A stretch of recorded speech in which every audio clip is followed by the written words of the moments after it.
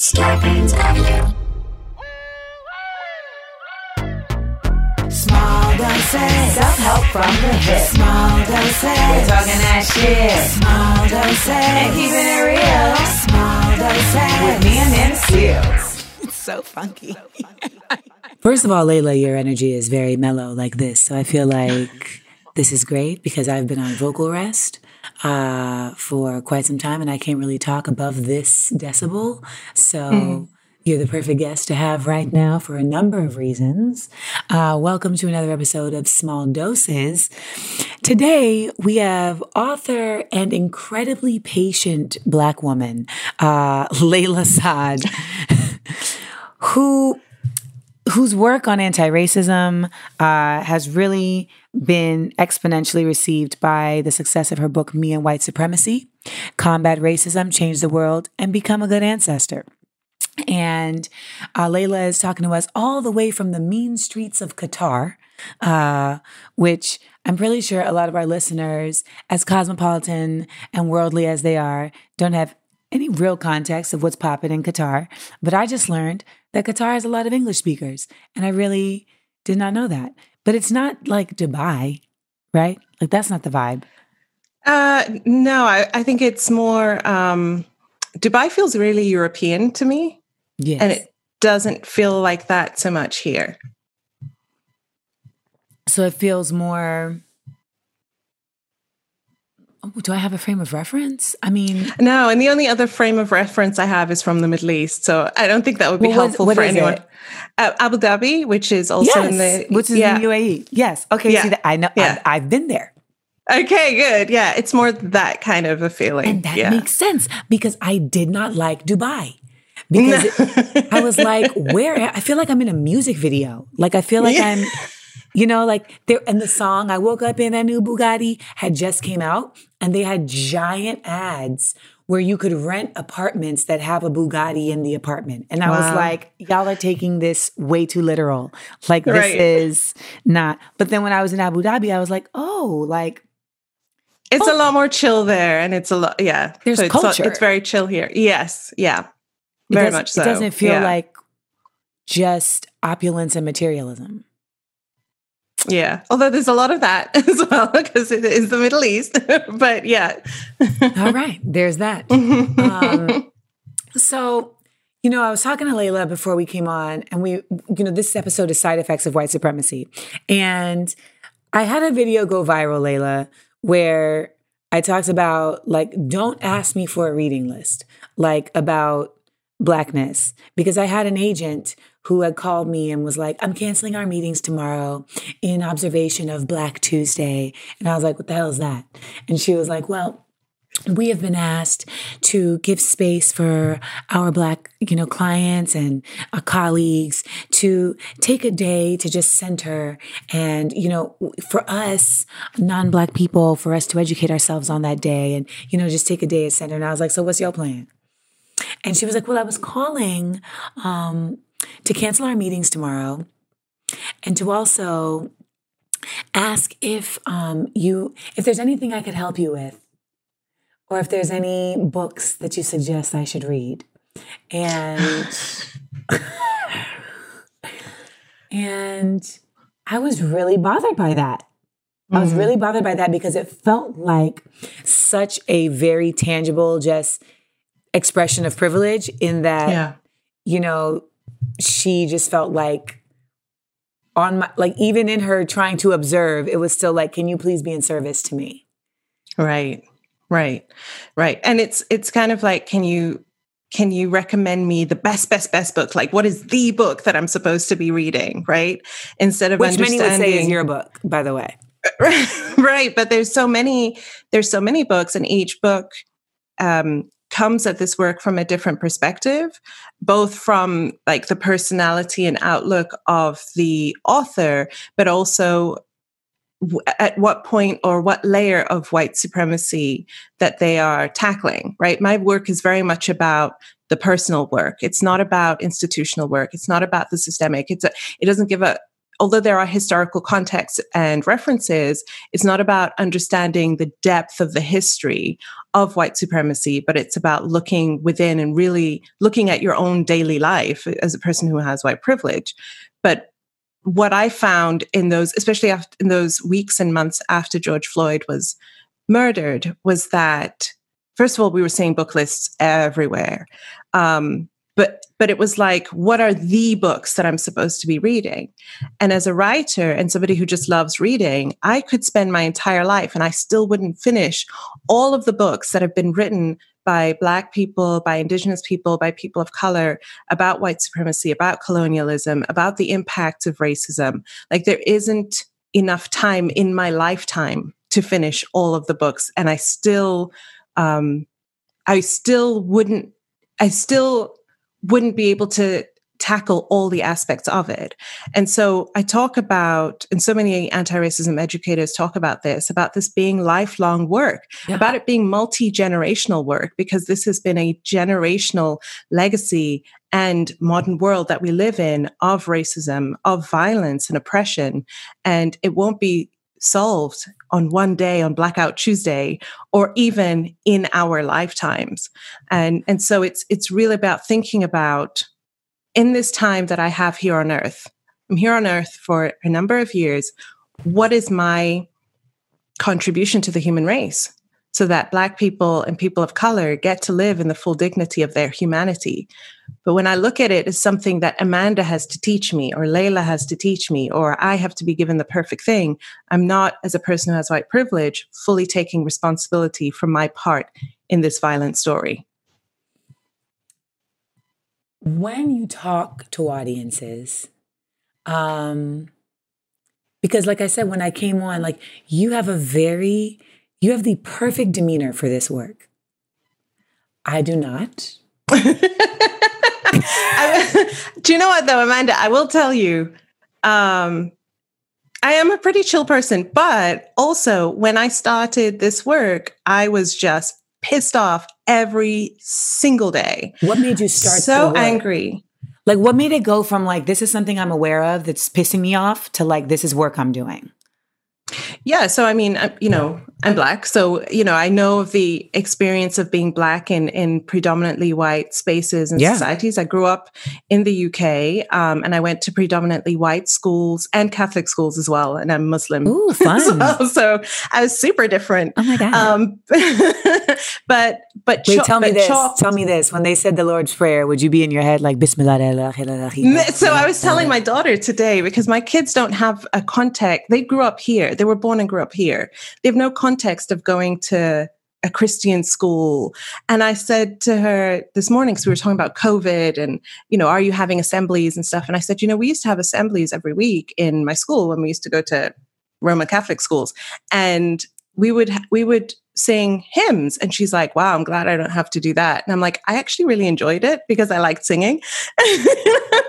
She's like, I know, but the part about, the difference in religion part, that's the part that I wouldn't want to do, Right. But and my mom talked to me from a young age about race because she wanted me to understand, look, this world isn't made for you. Yep. You're going to have, you're a girl, you're Muslim, you're Black. Yep. This world isn't made for you. You're going to have to work 3 times as hard to overcome these 3 things. Yes. And so, I was aware of it, but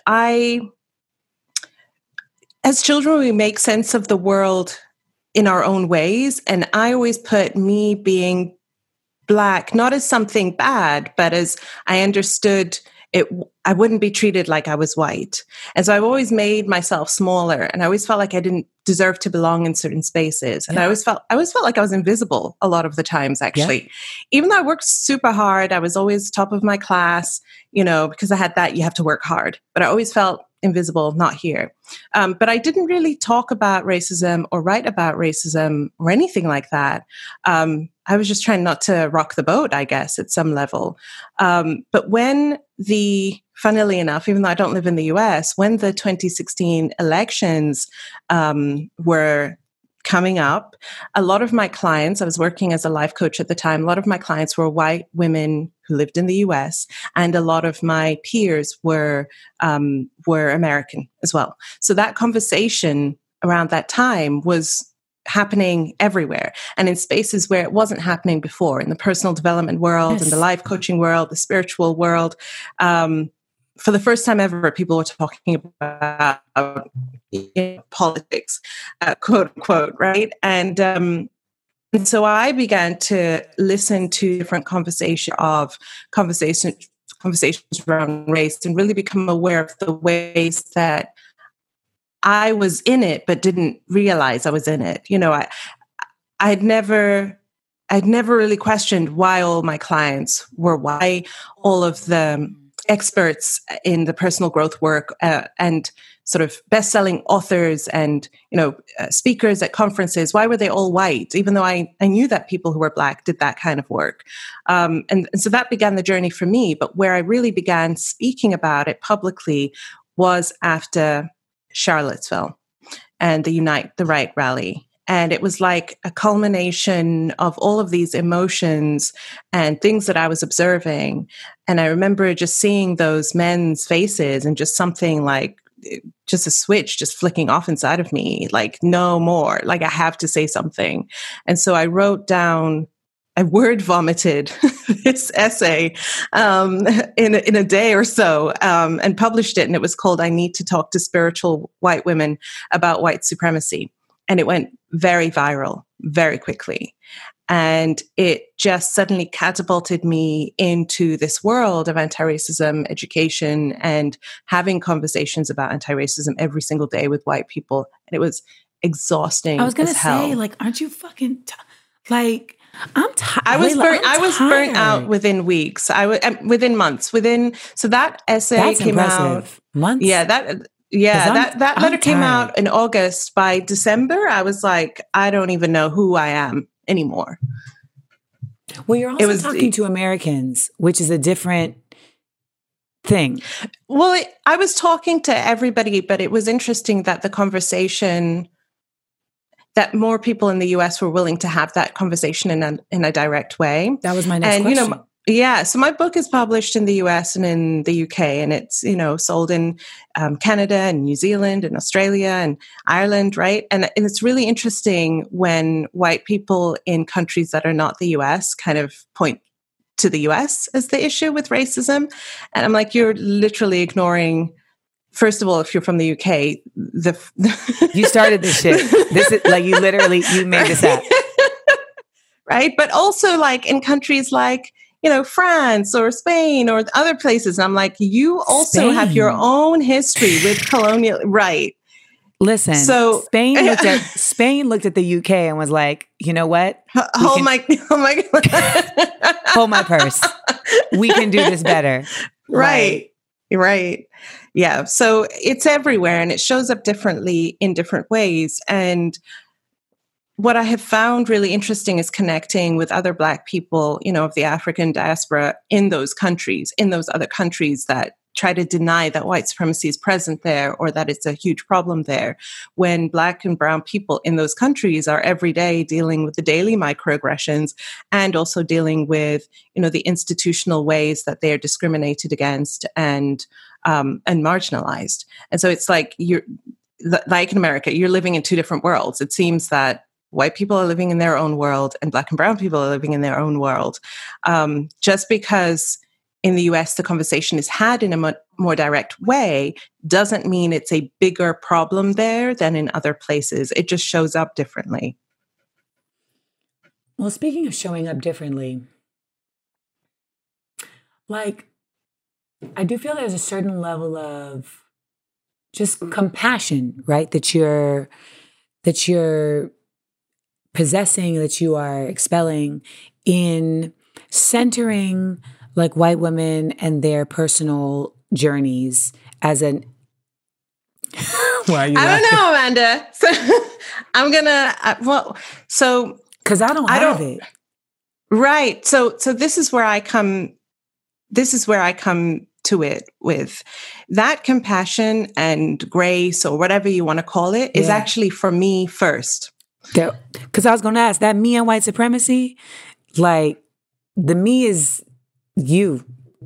Like the me is them. The me is them. But in this question, I'm like, it's me. So it wasn't working for me to be that angry and pissed off and easily triggered and in trauma and grief all the time. It wasn't working for me. I was going to end my life really early, just not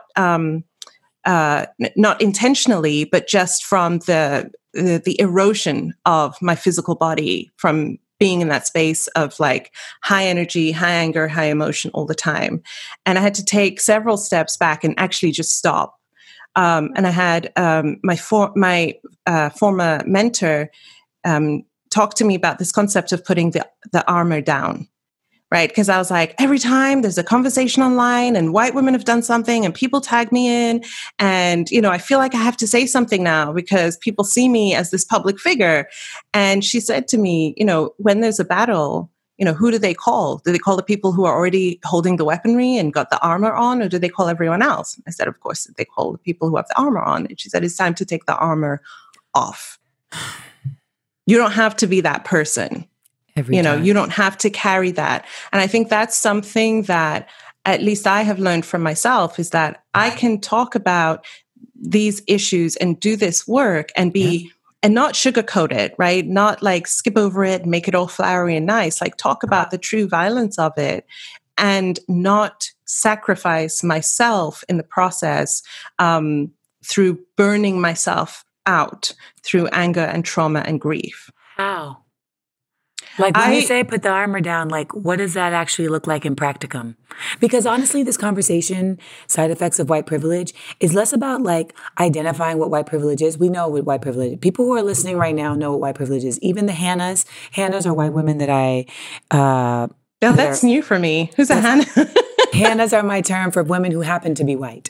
Because my feeling is that one of the ways that the racism gets destructed is that people who are identified as white by a supremacist culture have to create a counterculture to that distances themselves from that while understanding that in the distancing, they have to demolish it. Right. And they can't become us. They have to become their own. They have to become their own. Right. Yes. Right. And creating what that is. And it's not even to me, it's not even as abstract as like coming up with a new name. It's like, you can be Irish, like, but in America, particularly nationality and race, when it comes to whiteness, are completely connected versus in other places, it's not, I would even, correct me if I'm wrong, but I would even stretch to say that in England, there's a little bit more space between the two. Yeah. Yeah. I think so compared to the US. And I think that has to do with the US's history around whiteness, and sort of settler colonialism. And I actually am writing the Young Readers edition of Me and White Supremacy at the moment. And one of the things that I've included in the intro is the difference between race, ethnicity, and nationality. Thank you, please. Thank you. Because most adults don't understand You're doing the Lord's work. And you're doing the Lord's work. Inshallah. You're doing Allah's work. Yes. Thank you. Because just for the record, can you just sum it up real quick? Yeah. So race is, based on, what we physically see, right? So skin color, facial features, hair type, things like that.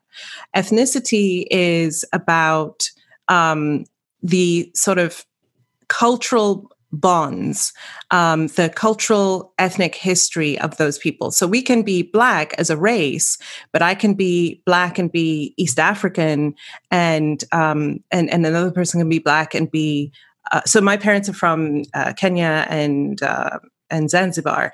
Another person who's also Black and African can be, Nigerian or Ghanaian, or that's the difference in ethnicities. And then nationality is where you're a citizen, right? Where are you legally seen as a citizen, and where you have legal rights as well. But they can be interconnected as well, because your culture and your cultural values can be really influenced by your nationality, even though it's just your passport or where you happen to be born, but you've grown up and you've lived in that culture. So there's an American culture that's very different to a British culture, to a French culture.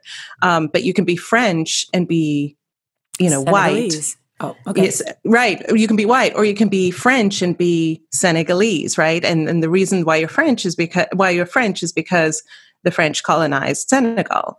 And so you're not having the same experience of being French. You're having two different experiences of what it means to be French. Yes.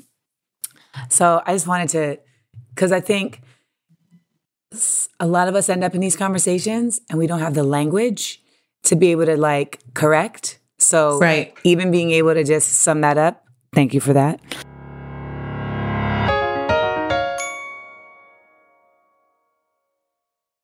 What I was saying about these the Hannahs is that, even in, I don't even remember what I was saying. What was I saying? I think you were talking about sort of the compassion and sort of how I do the work. And you were saying that you don't have that patience. Well, you know what it is? It's that I was going to say something good too, and I can't remember what it was. But I call Hannahs, there are women, like there's white people and people who happen to be white. And I call the people who happen to be white Hannahs. And I'm basically just like, I can't fight your fight for you, and it feels like oftentimes they want you to be the ally, not the reverse. And to understand how hard it is for them to go against white solidarity and how hard it is for them to look inside of themselves and pull out, what they have been conditioned into and their unconscious biases, and to understand, how hard it is for them that they may be losing relationships or losing jobs or, losing privilege in some ways. And, so many people are eager to get this so-called title of ally, which, isn't something that you get. It's not a thing. It's a practice. They're so eager to be seen as good and to be given that pat on the back. And I don't give that pat on the back, because I think if that's what you're looking for, then you've so got it wrong what we're doing here. This is not about Black women congratulating white women and white people for seeing us as human beings. Thanks, guys.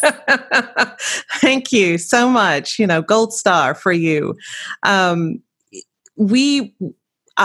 way I see it is we all have our anti-racism work that we're doing. My anti-racism work that I'm doing within myself is treating myself in the ways that I want the world to treat me. So So what are some of those ways? So I may educate, right? I may write and do these programs and things like that. But actually, what I want is to live in the fullness of my humanity, which is not to make myself small from fear of being seen or make myself big so that you'll see me. It's not denying myself rest or denying myself kindness or compassion, gentleness, softness, rest, right? You were saying at the beginning that you've been on vocal rest. I've been on sabbatical since July, I think, and just came off it this week. But actually, I'm still really on it because I just don't have the energy. We've been through a lot this year. And what's funny? We keep talking about it as if it's encapsulated in this year. We're like, right. We're like 2020, as if on New Year's, it's going to be like, okay, done. What a year. Onwards. Right. Exactly. So it's a lot that we're carrying. There's energy in even having to carry the weight of knowing that we don't know where things are going. I mean, right. So I'm glad to hear that you're practicing self-care, because I don't think I'm the best at it all the time. It's something I've had to really work on. And I was low last week, and I was talking to a friend. Well, I was texting because I couldn't talk. And she sent me a podcast. And in the podcast, the host is called Ghost of a Podcast. The host's name is Jessica, and she is a Hannah. Let me tell you, she's a Hannah for real. But she was talking about abandonment, and she was talking about the horoscope for the week and how like your abandonment issues would be showing up. And she was like, but the key is don't abandon yourself. And I was like, and I was here on this couch. Part. Yes. I raised up like a vampire, like, what? Yeah. She was like, don't abandon yourself. She was like, you have to belong to yourself. And I was just, so I went outside and hit my punching bag, and I came in like, yeah, let's get it. Let's get it. And I love that so much. I love that. I was going to say, like, one of the things that I have learned on this journey is to not betray myself. So along those same lines, but also, and this is where for me, self-care became non-optional, was when I realized as I'm asking people to engage with this work, I'm also engaging in my own relationship with white supremacy. Seeing the ways in which I have internalized the idea that I am the very thing that I'm fighting against. And one of the most sobering moments for me was realizing the ways in which I had been an agent of white supremacy against my own self. Elaborate, please. So this is where I think it's really important for people who are holding space for other people to do work, is to have somebody who's holding space for you. Yeah.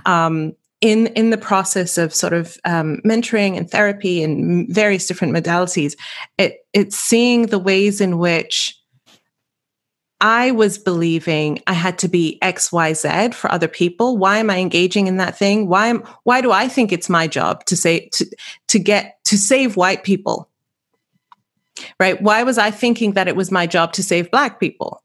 Right? Why am I putting myself in this savior space? And it was, believing that I'm not owed that I have to work for it, that my dignity is something that I had to prove in many different ways. And, things like imposter syndrome, that was a huge one for me. Imposter syndrome, I said at the beginning when I was young, I always felt like I was invisible. Yeah. I felt like people didn't really see me. And yet I was always in these leadership positions. I've always been in leadership positions. And yet I felt invisible. I felt like I didn't really earn it. When I got it, especially if it came easy, I would question it. And I just thought it was a Layla thing.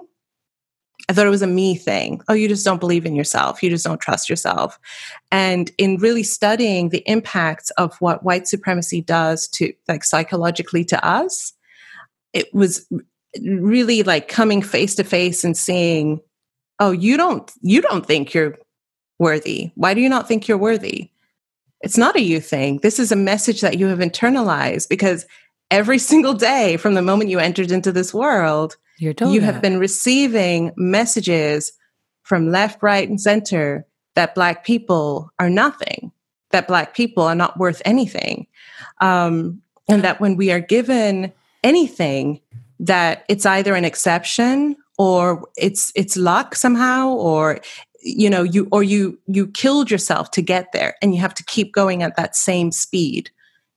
You have to keep working yourself into the ground to maintain that same level. And so in doing my own personal work, I came to see that, the personal growth work that I've been engaged with personal growth work since university, because I really struggled with depression and anxiety a lot, and started reading a lot of authors who happened to be white. Didn't realize it until afterwards.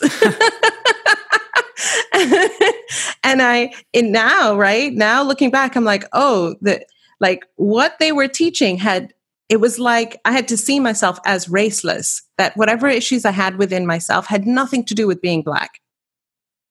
It was just a personal thing. I'm just a person, as white people see themselves. I'm just a person. No, I'm a Black person. My parents are from countries that were previously colonized.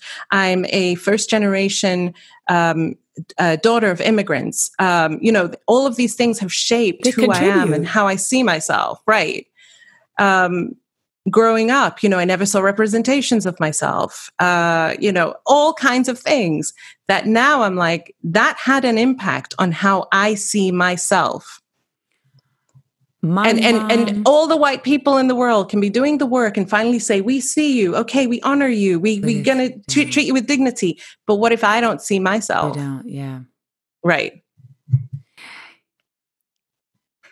I don't know if irony is not the word, but the pervasiveness of that amongst Black people of all ethnicities and nationalities is it's really a tragedy.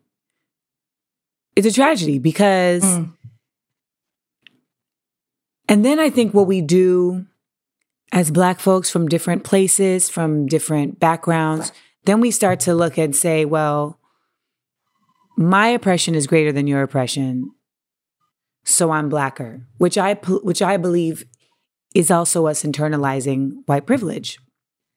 Because now we're juxtaposing our own ethnicity we're juxtaposing it with the oppression of a system that doesn't want to see us exist beyond that oppression. White supremacy only exists as long as there is no Black power. That's right. That's right. And we're not, we're all different, and we're not all going to be on the same page, right? No. There's no singular Black voice or voice of people of color. But, as I've been doing this research for the young readers version of my book, I've really been studying the impacts of European colonialism around the world. And it has been really heartbreaking and taken me into a place of it's very triggering. I'll say that.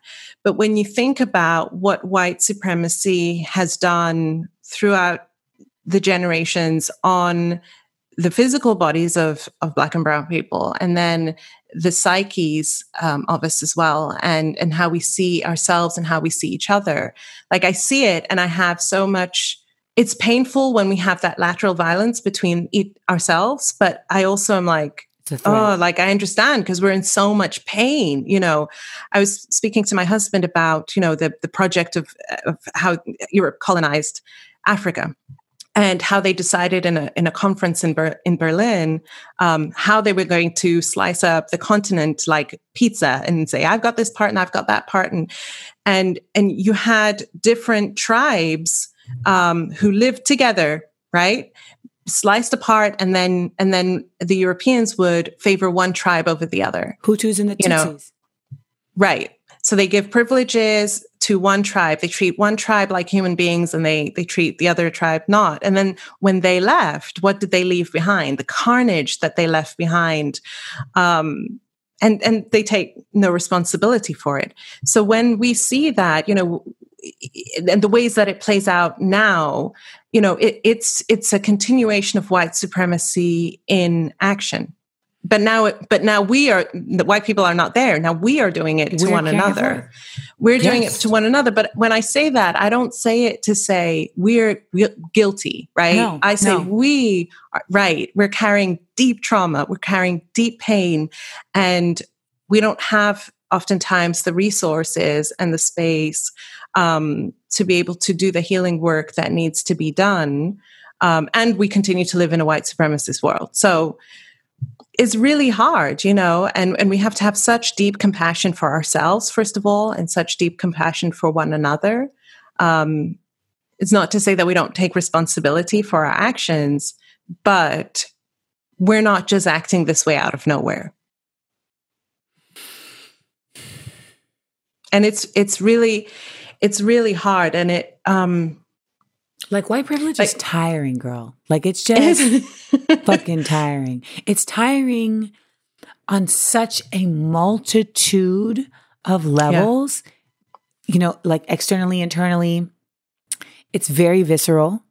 It's very invasive. And now that we have this thing, You know, our phones. It is like I start and end my day with it if I'm not careful. Yeah. Like in very violent ways, right? Like, you know, there's microaggressions, but then there's like aggressions. Yeah. And, you know, if I'm not careful, like I'm starting my day with police violence. I'm ending my day with a Karen. Like there's an Instagram page called Karen's Gone Wild. And I entertained it for like a good few days. And then I was like, this is triggering me. It's awful. Yeah. It's triggering me. And it's the constant feeling of, and this is why, you know, I wanted to give you space to talk about how you manage with this work, because I think knowing something as fact, yeah, and having to continuously convince, yeah, is the work of insanity. Like that, like that's why you can't. For those of you listening, that's why you can't date folks that don't have the same values as you. No, you cannot. Right. Right. Ultimately, or be in friendship. Right. Because that's it starts to trip you out. Yeah. And we as Black folks who have a consciousness, I mean, that's why James Baldwin says, like, if you're I'm paraphrasing, if you're a conscious Black person, you exist in a state of rage, because you're always like, here, right. Like, how do you not hear what I'm saying? But that's it. Like I've learned that I have to have boundaries externally and internally. Okay. So external boundaries are things like going on sabbatical, right? And actually, when I came back online, I was like, no, I need to unfollow. I need to actually unfollow everybody because I can't just have in the palm of my hand the ability to be triggered, right? To suddenly see another video or another act of aggression against a Black person, like that shouldn't just be in the palm of my hands, when I've got to be a human being and I've got to be a mom and a wife and I've got to write a book and do all these other things. Like I can't be pulled out of myself that easily. So I've actually unfollowed everybody, and it's been such a relief. It's given me such peace of mind. But even before unfollowing everybody, you know, one of the things that I said, I put the armor down, is I don't jump into online things that I see going on. I don't. Working on it, Layla. This morning I typed a whole thing and I was like, this is not your fight. Like this conversation is not your fight. Like you've seen the issue, you know what your response to it is, you know the work you're doing, but this is not. You don't need to get it. And I do that even if that thing is on my page. Yeah. So if somebody's like trying, I close my comments. No, yeah, that's it. My comments. That's it. Right. So there's certain things that I'm like, these are ways that I'm having a boundary. I don't do this, or I don't do that. Or if I do something, it has to be in this way. I have to have these certain things. And people may say, I know, like as somebody who does interviews and does speaking engagements, like there's certain things that I have to have in place. And if the person hosting me can't have those things present, especially if, you know, they're white, if they can't have those things present or guarantee them, then I'm not doing it. Right. And so I don't say yes to everything. I'm actually very discerning about what I will say yes to. If I say yes, there has to be, and I'm always like, I'm not like, this is not like interviewing a white person. You know, there's certain things that you have to understand, that in order for me to feel safe and show up the way that I need to show up, this is what I need. I need you to have, if you're white, I need you to have actually done Me and White Supremacy, not just read it. I need you to have actually gone through the journaling process. How many people do it? Can you tell when if I'm fine with them having just read it, if it's a short interview, but if it's a long form interview, I will not do it until they have done it. Have you ever caught somebody lying? I recently had an incident, which I haven't yet spoken about, right? So this is one of those things where it's like, do I want to engage myself in, calling somebody out and having it be triggering to me, where basically a very high profile company and CEO made the commitment to do the work. And then when we got on the preparatory call before the event, which is something that I always have in place as well, and I questioned, did you do it? No, they hadn't done it. And that was just one thing of that call that was just, it was it was just. Do you have a clause in the contract that says like, I still get my money even if they haven't done the work? So that event actually wasn't even a paid event, but for my paid events, absolutely. I just won't do it. That's a boundary. It has to be there. That's a boundary. So those are things like external boundaries, but the internal boundary is stopping yourself from going into something when you know it's not going to be good for you. So that's just like I was saying, if I see a conversation happening online, I don't jump into it. You know, if I feel like that feeling of it will feel better to me to like word vomit all of this at them and let them know how I feel. Like in the moment, it might feel good, but from experience, I know afterwards, I don't feel good. Right. So it doesn't mean that I don't deal with the situation. I'll deal with the situation, but I'll deal with it from being centered within myself and not reacting from the place of being racially gaslit. Yeah. Right? Because we are constantly being racially gaslit. And we start to buy into this idea that we're supposed to be in this constant state of nonstop rage all the time, outrage, rage, anger all the time, which we're justified in feeling. We are justified in feeling those things. But those hormones running through my body all day, that state of being in my mind is not good for me. And I talk about that. I talk about how, like, you know, you can, there's even like an imposter syndrome that happens, or is it survivor's remorse, where, you know, you kind of feel like you're betraying. Yeah. You know, like you're betraying the movement, or you're betraying, you know, your ancestors if you're not constantly engaged in the dismantling, or not even in just the dismantling, but in the challenging, right? Yeah, of all of this. And I feel which is for me is like, that's one side of it. The challenging is one side of it, but anti-racism work is also about us living joyfully, living free. And that is something I say that I'm like actively working to practice. Yeah. Like I set up my turntables in my house again, like painting, like just because I genuinely think, Layla, like a lot of us say that and then we don't even know the actual, like, what does that joy look like?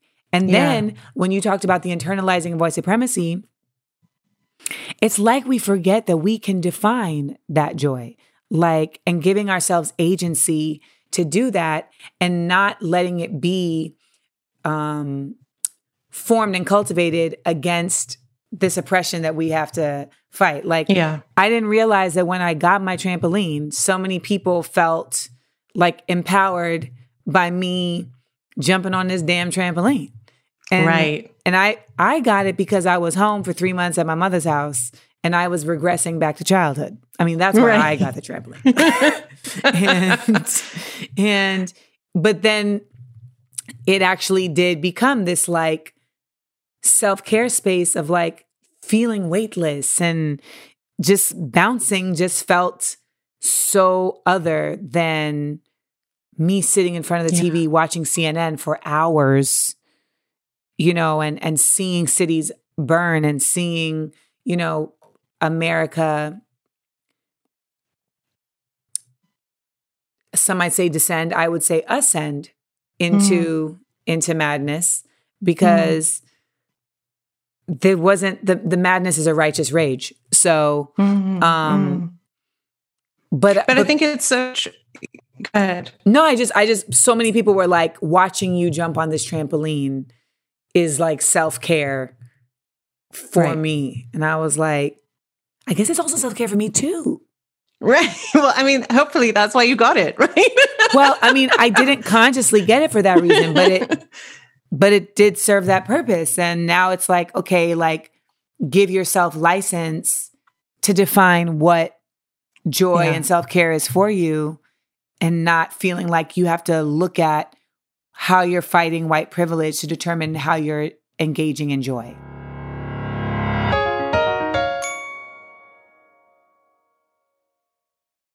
So I think about, I talk about in my work a lot, this idea of being a good ancestor. And I think about what my parents wanted for me and my siblings, what my ancestors want for us, and what I want for my children. I don't just want them to survive. I want them to thrive, and thrive in all kinds of ways, right? And joy is one of them. And in my journey of understanding the ways in which I was an agent of white supremacy to myself was when I came to the realization that I was actually afraid of joy. I was really, really afraid of being really, really joyful. Joy felt really dangerous to me. And I remember explaining it to somebody and saying, like, it feels like, that feeling when you decide to have a really cold, if you don't like cold showers, I like really hot showers, but sometimes you decide to have a really cold shower, right? Yeah. You turn on the cold water and then you're scared to jump in and you kind of feel like you can't breathe, right? As you get it, that's what feeling joy felt like to me. It didn't feel good. And I think it was because somewhere in my brain, joy was equated with freedom, and freedom was equated with something that I wasn't supposed to have. Okay. Like feeling completely free, feeling, right? Like I grew up like so many Black kids with a mom who was constantly, and I see that I understand where it comes from. It's a survival tactic to survive within white supremacy, but it was always like, don't be too loud, don't be too like wild, don't let yourself, feel too free. Yeah. Right. And so I equated freedom and joy with something that was bad and something that was dangerous. So I grew up into an adult who knew how to really work hard, right? And really knew how to achieve, but didn't know how to relax, didn't know how to do something just for the joy of doing it. Like there had to be some utilitarian reason why I would do something. Layla, when I tell you, you are speaking to my journey, like, right. So I have been giving myself more and more opportunities to do things for the joy of it. Like one of the things that I've taken up this year with my kids, actually, we do it together, is we started guitar lessons. I'm not trying to become the next whatever, right? I just want to do something just for the joy of doing something. And music in our house was something we didn't do. That was a white people thing. We didn't do music in our house. And it's really funny because my mom is just like, and she's a huge supporter of my work, but she's just like, I can't believe you're just going to guitar lessons. For her, it's like really hard to understand, like doing something just for the joy of doing it. Is that also Muslim too? No, it's not a Muslim thing. So my dad is a huge music lover. We grew up with music. My mom doesn't like music, but my dad does. Wait, what do you mean? I've never heard of that before. She doesn't like music? My mom doesn't like music. Like if you pick her up from somewhere and music is on, you got to switch it off. She doesn't like the sound of music. Whereas my dad loves music. There's something there. There's something in her. There is. Yeah, so, right. Absolutely. Because music is like it's objectively joyous. Right. So I carry from her things that I'm sure that she adopted as survival, tactics and mechanisms from her own upbringing. But our immigrant mothers don't have conversations. No. Well, now she does. I think now I'm an adult and I understand her better and she understands me better. My mother said to me like recently, like, well, you never know your parents. I'm like, you're my parent, right? Like what? Like what don't I know? Like my mother like randomly like 3 months ago was like, I remember when I used to do bicycle competitions. What are you talking about? When? Where was this? When? And it was said so casually. And she was like, you don't know everything about me. I'm like, I love it. All right. But that's like a very, like I would love, like there's a story behind that for your mother. There is a story. Oh, absolutely. And my mom grew up with her own traumas because she lived She grew up in Zanzibar and in Pemba, which is also one of the islands off of Tanzania. And when she was young, there was an uprising there that led to, a massacre. Like, she has real trauma around people who were wearing police uniforms, because the people who took over stormed the police building, stole weapons from there, and dressed in police uniform, and they had to hide in their houses for months at a time. They couldn't go out, right? So there's a lot of trauma that she carries that gets passed down to me, and passed down to her descendants. And so the healing, like that healing work of reclaiming joy, reclaiming rest, reclaiming just, happiness and doing things for the sake of doing it, that is resistance work as well.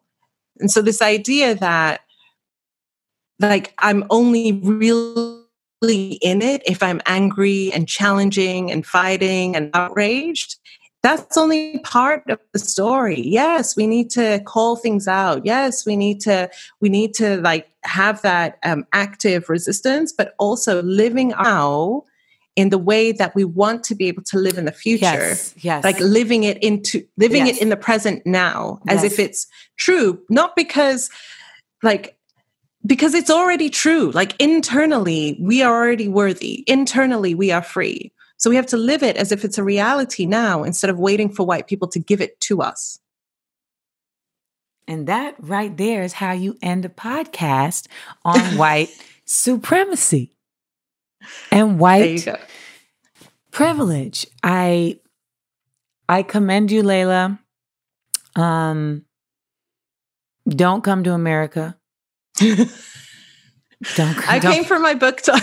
I came earlier this year, and at the end of last year. I think it's going to be a while before I come back again. Don't come over here. I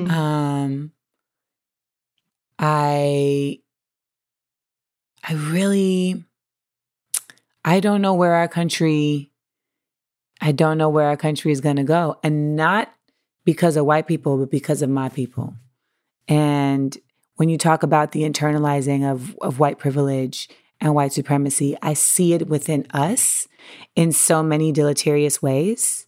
And I see how we have, the divide and conquer method has been effective beyond ways I think a lot of us even can even aware. Yeah. Like, we can't even, it's true. Like, there'll be times where I'm like, wait, what? Like, I didn't even consider that as a permutation of this. And here we are. So, right. So it's, but when you say, like, that this is the work you're doing and that you've had to create boundaries, that is so powerful and necessary for all of us, no matter where we live, because I really believe that as a Black person, you are born with PTSD. Like, in our current state of the world. And that gets exacerbated or managed to varying degrees, but I don't feel it ever gets quelled. Yeah. Like, you can run. Well, you're constantly being re-traumatized, even as you're trying to heal. So I hear what you're saying. So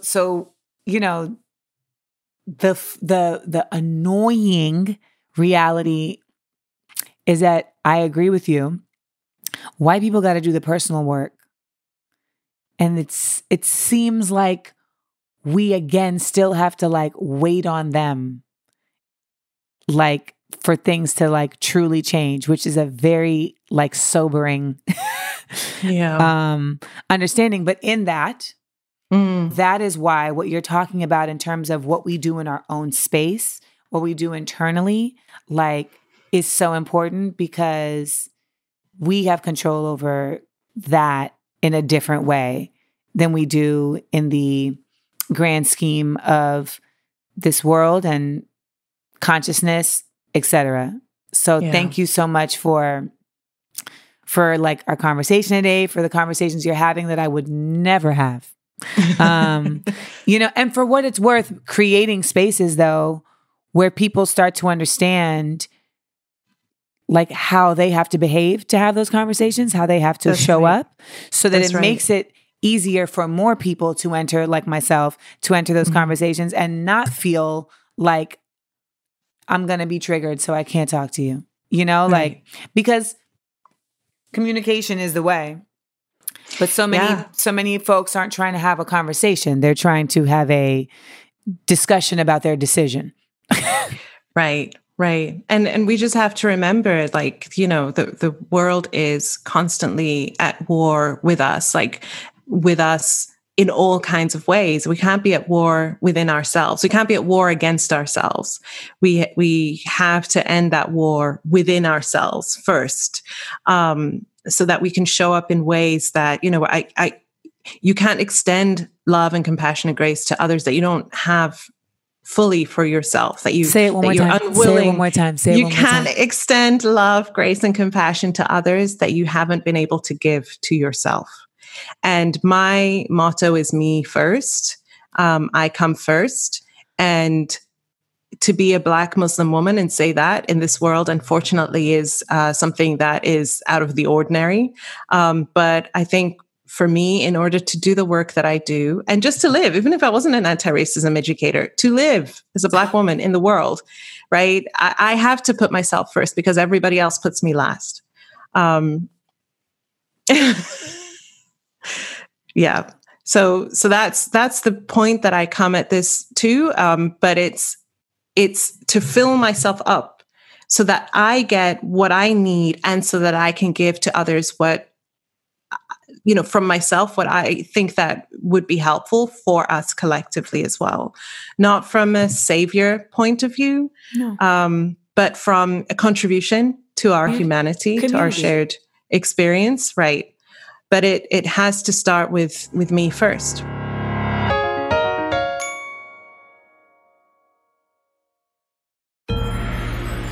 The last dose. There you have it. Start with y'all first. Layla, shout out to the whole Qatar clique. That's me and my kids and my husband. Like, we out here. We out here. And, you know, please stay safe, stay strong, stay Black. You too. And, you know, let's all continue to see each other through this wild ride. I mean, I went outside this morning and the fires in LA are so just raging that you can smell, well, there's a haze, so there's just no sky. Like it's just smoke and haze. It's like a pallor. It's very ominous. Stay safe, everybody. Yeah. It's very ominous. It's very ominous. It makes me want to speak with an accent. It feels like a Ray Bradbury novel. It's just many things. So, yeah, it was great talking to you. And thank you so much for giving us this time. And, you know, we're a world away, but again, we are connected by so many things, including our sisterhood. So appreciate it. Absolutely. Thanks, Amanda. Thanks for having me. Thank you. Starburns Audio, a podcast network.